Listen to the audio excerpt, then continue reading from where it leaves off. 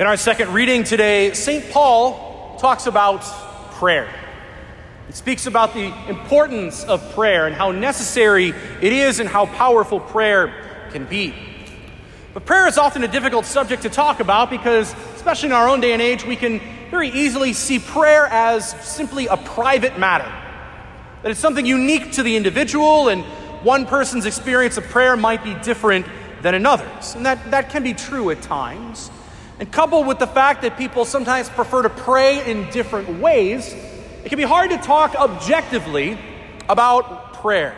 And some people prefer silent mental prayer, others prefer praise and worship, so it can be hard to talk about prayer in universal terms and to do it objectively that it might apply to all of us. But it is important that we talk about prayer and its importance to our spiritual lives and its necessity to our relationship with God. The Catechism, brothers and sisters, defines prayer as a movement of the heart and mind to God, aided by the Holy Spirit.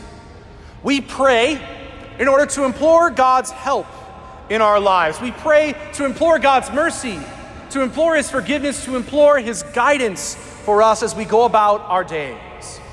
St. Therese of Lisieux very beautifully says, "For me, prayer is a surge of the heart. It is a simple look toward heaven. It is a cry of recognition and of love, embracing both trial and joy." St. Therese of Lisieux. Prayer is simply our communication with God, our communication with the divine, human beings in communication with the God of the universe. And because there is an inherent gap between humanity and divinity, between us and God, it can be awkward to know where to begin. After all, in the Gospels, the disciples asked Jesus, "Lord, teach us how to pray." They wanted to know how were they to talk to God the Father just as Jesus did. They wanted to know what it was like to have an intimate and abiding relationship with God. "Lord, teach us how to pray," was the disciples' words. So how does one go about talking to the God of the universe? Well, first of all, we have to give God our time. We have to be very generous to God with our time, sometimes even carve it out of our schedule. When I was a kid, my mom had a very great reversion back to the faith, and in the initial days of that, before we would leave from school, she'd get us all breakfast, and she would go back into her room, close the door, and sit for 20 minutes and pray with God. She would look at the daily readings, but it would be Mom's time to pray for about 15 or 20 minutes or so. And hopefully the house wouldn't burn down while she was up there, all of us downstairs getting ready for school. But it was Mom's time to pray. And it left an impression on us, like, wow, Mom's up there alone with God, essentially. It's her in communication with God, talking to God, pouring out her heart to God. And she needed that time of silence, she needed that time of solitude in order to have that. Us kids would have just interrupted it. Or maybe even a suggestion to come up to our adoration chapel. Maybe a half hour a week or so. Again, right now we have adoration Mondays, Wednesdays, and Fridays, but time with God. Maybe on your way home from work, maybe on your way to work, maybe during lunch, maybe on a day off or an evening, some time to give to God in prayer. To spend a little bit of time with the God of the universe who desires to enter into relationship with us.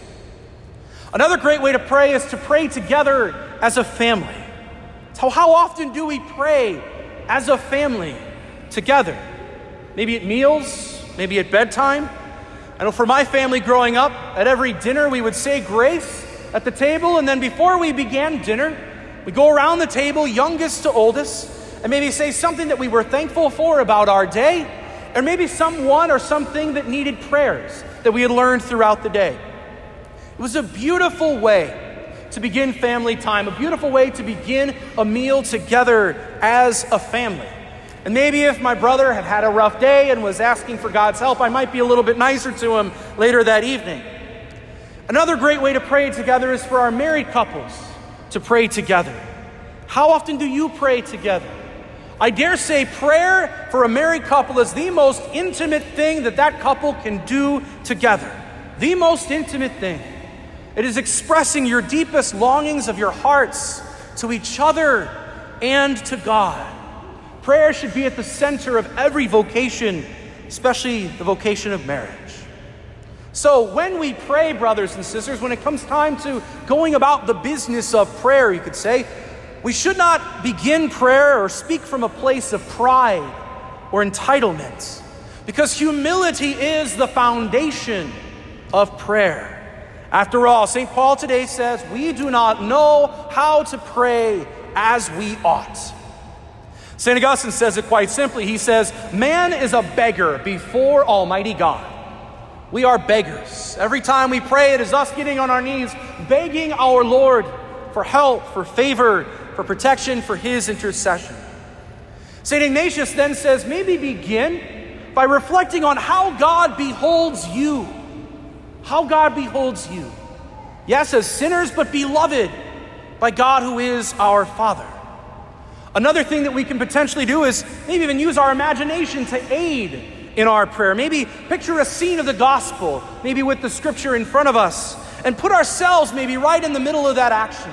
And hear Jesus' words, but not just hear them on the page, but have them being spoken to us, perhaps. We can use scripture and make that scene come alive in our minds. Again, God gives us our imagination to help us to lift our hearts and minds to prayer. Speaking of Holy Scripture, another great way is to pray in what's called Lectio Divina, divine reading. To pray with the daily readings or the Sunday readings, and maybe read them through a few times and meditate on them and ruminate on them for a bit, and maybe reflect on a word or a phrase that might stick out for you. And maybe pray, Lord, what do you want me to know in this word or in this phrase or in this image that can really help Scripture come alive for us? Or simply we can just exclaim to God, God, I need you, and pour out our hearts to him, lifting up our hearts as we pray each and every Mass. Lift up our hearts and minds to God, to thank him for the blessings we have in our lives, to ask for his intercession, to implore his grace. And if all else fails, I always turn to the Holy Rosary, that most beautiful of prayers to our Blessed Mother Mary. You can turn something as ordinary as a car ride or a jog into time devoted to Our Lady. What a great way to turn something ordinary into something supernatural and profound. But the most important thing about prayer, brothers and sisters, is we have to do it. We have to do it. Prayer is the lifeblood of the spiritual life. Without prayer, we die spiritually. It's that important. It's that necessary for us. And sure, there are times when prayer can be dry. Full disclosure, it's that way for me at times too. But our fidelity to prayer and to God is what is most important. And God can do great wonders with even a mustard seed's worth of time and fidelity.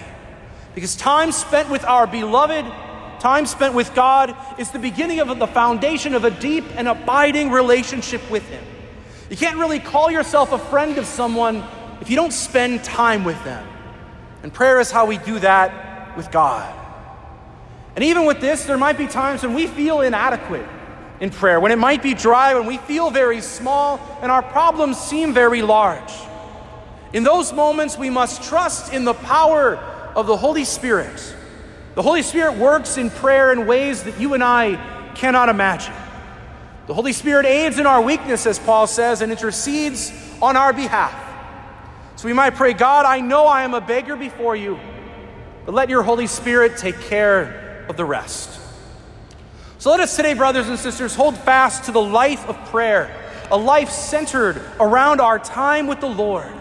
Let us rediscover the importance of prayer and its necessity for our spiritual lives, and build a deep and abiding relationship with God our Father, and continue to lift our minds and hearts to God, that our prayer might unite us to him in all that we do.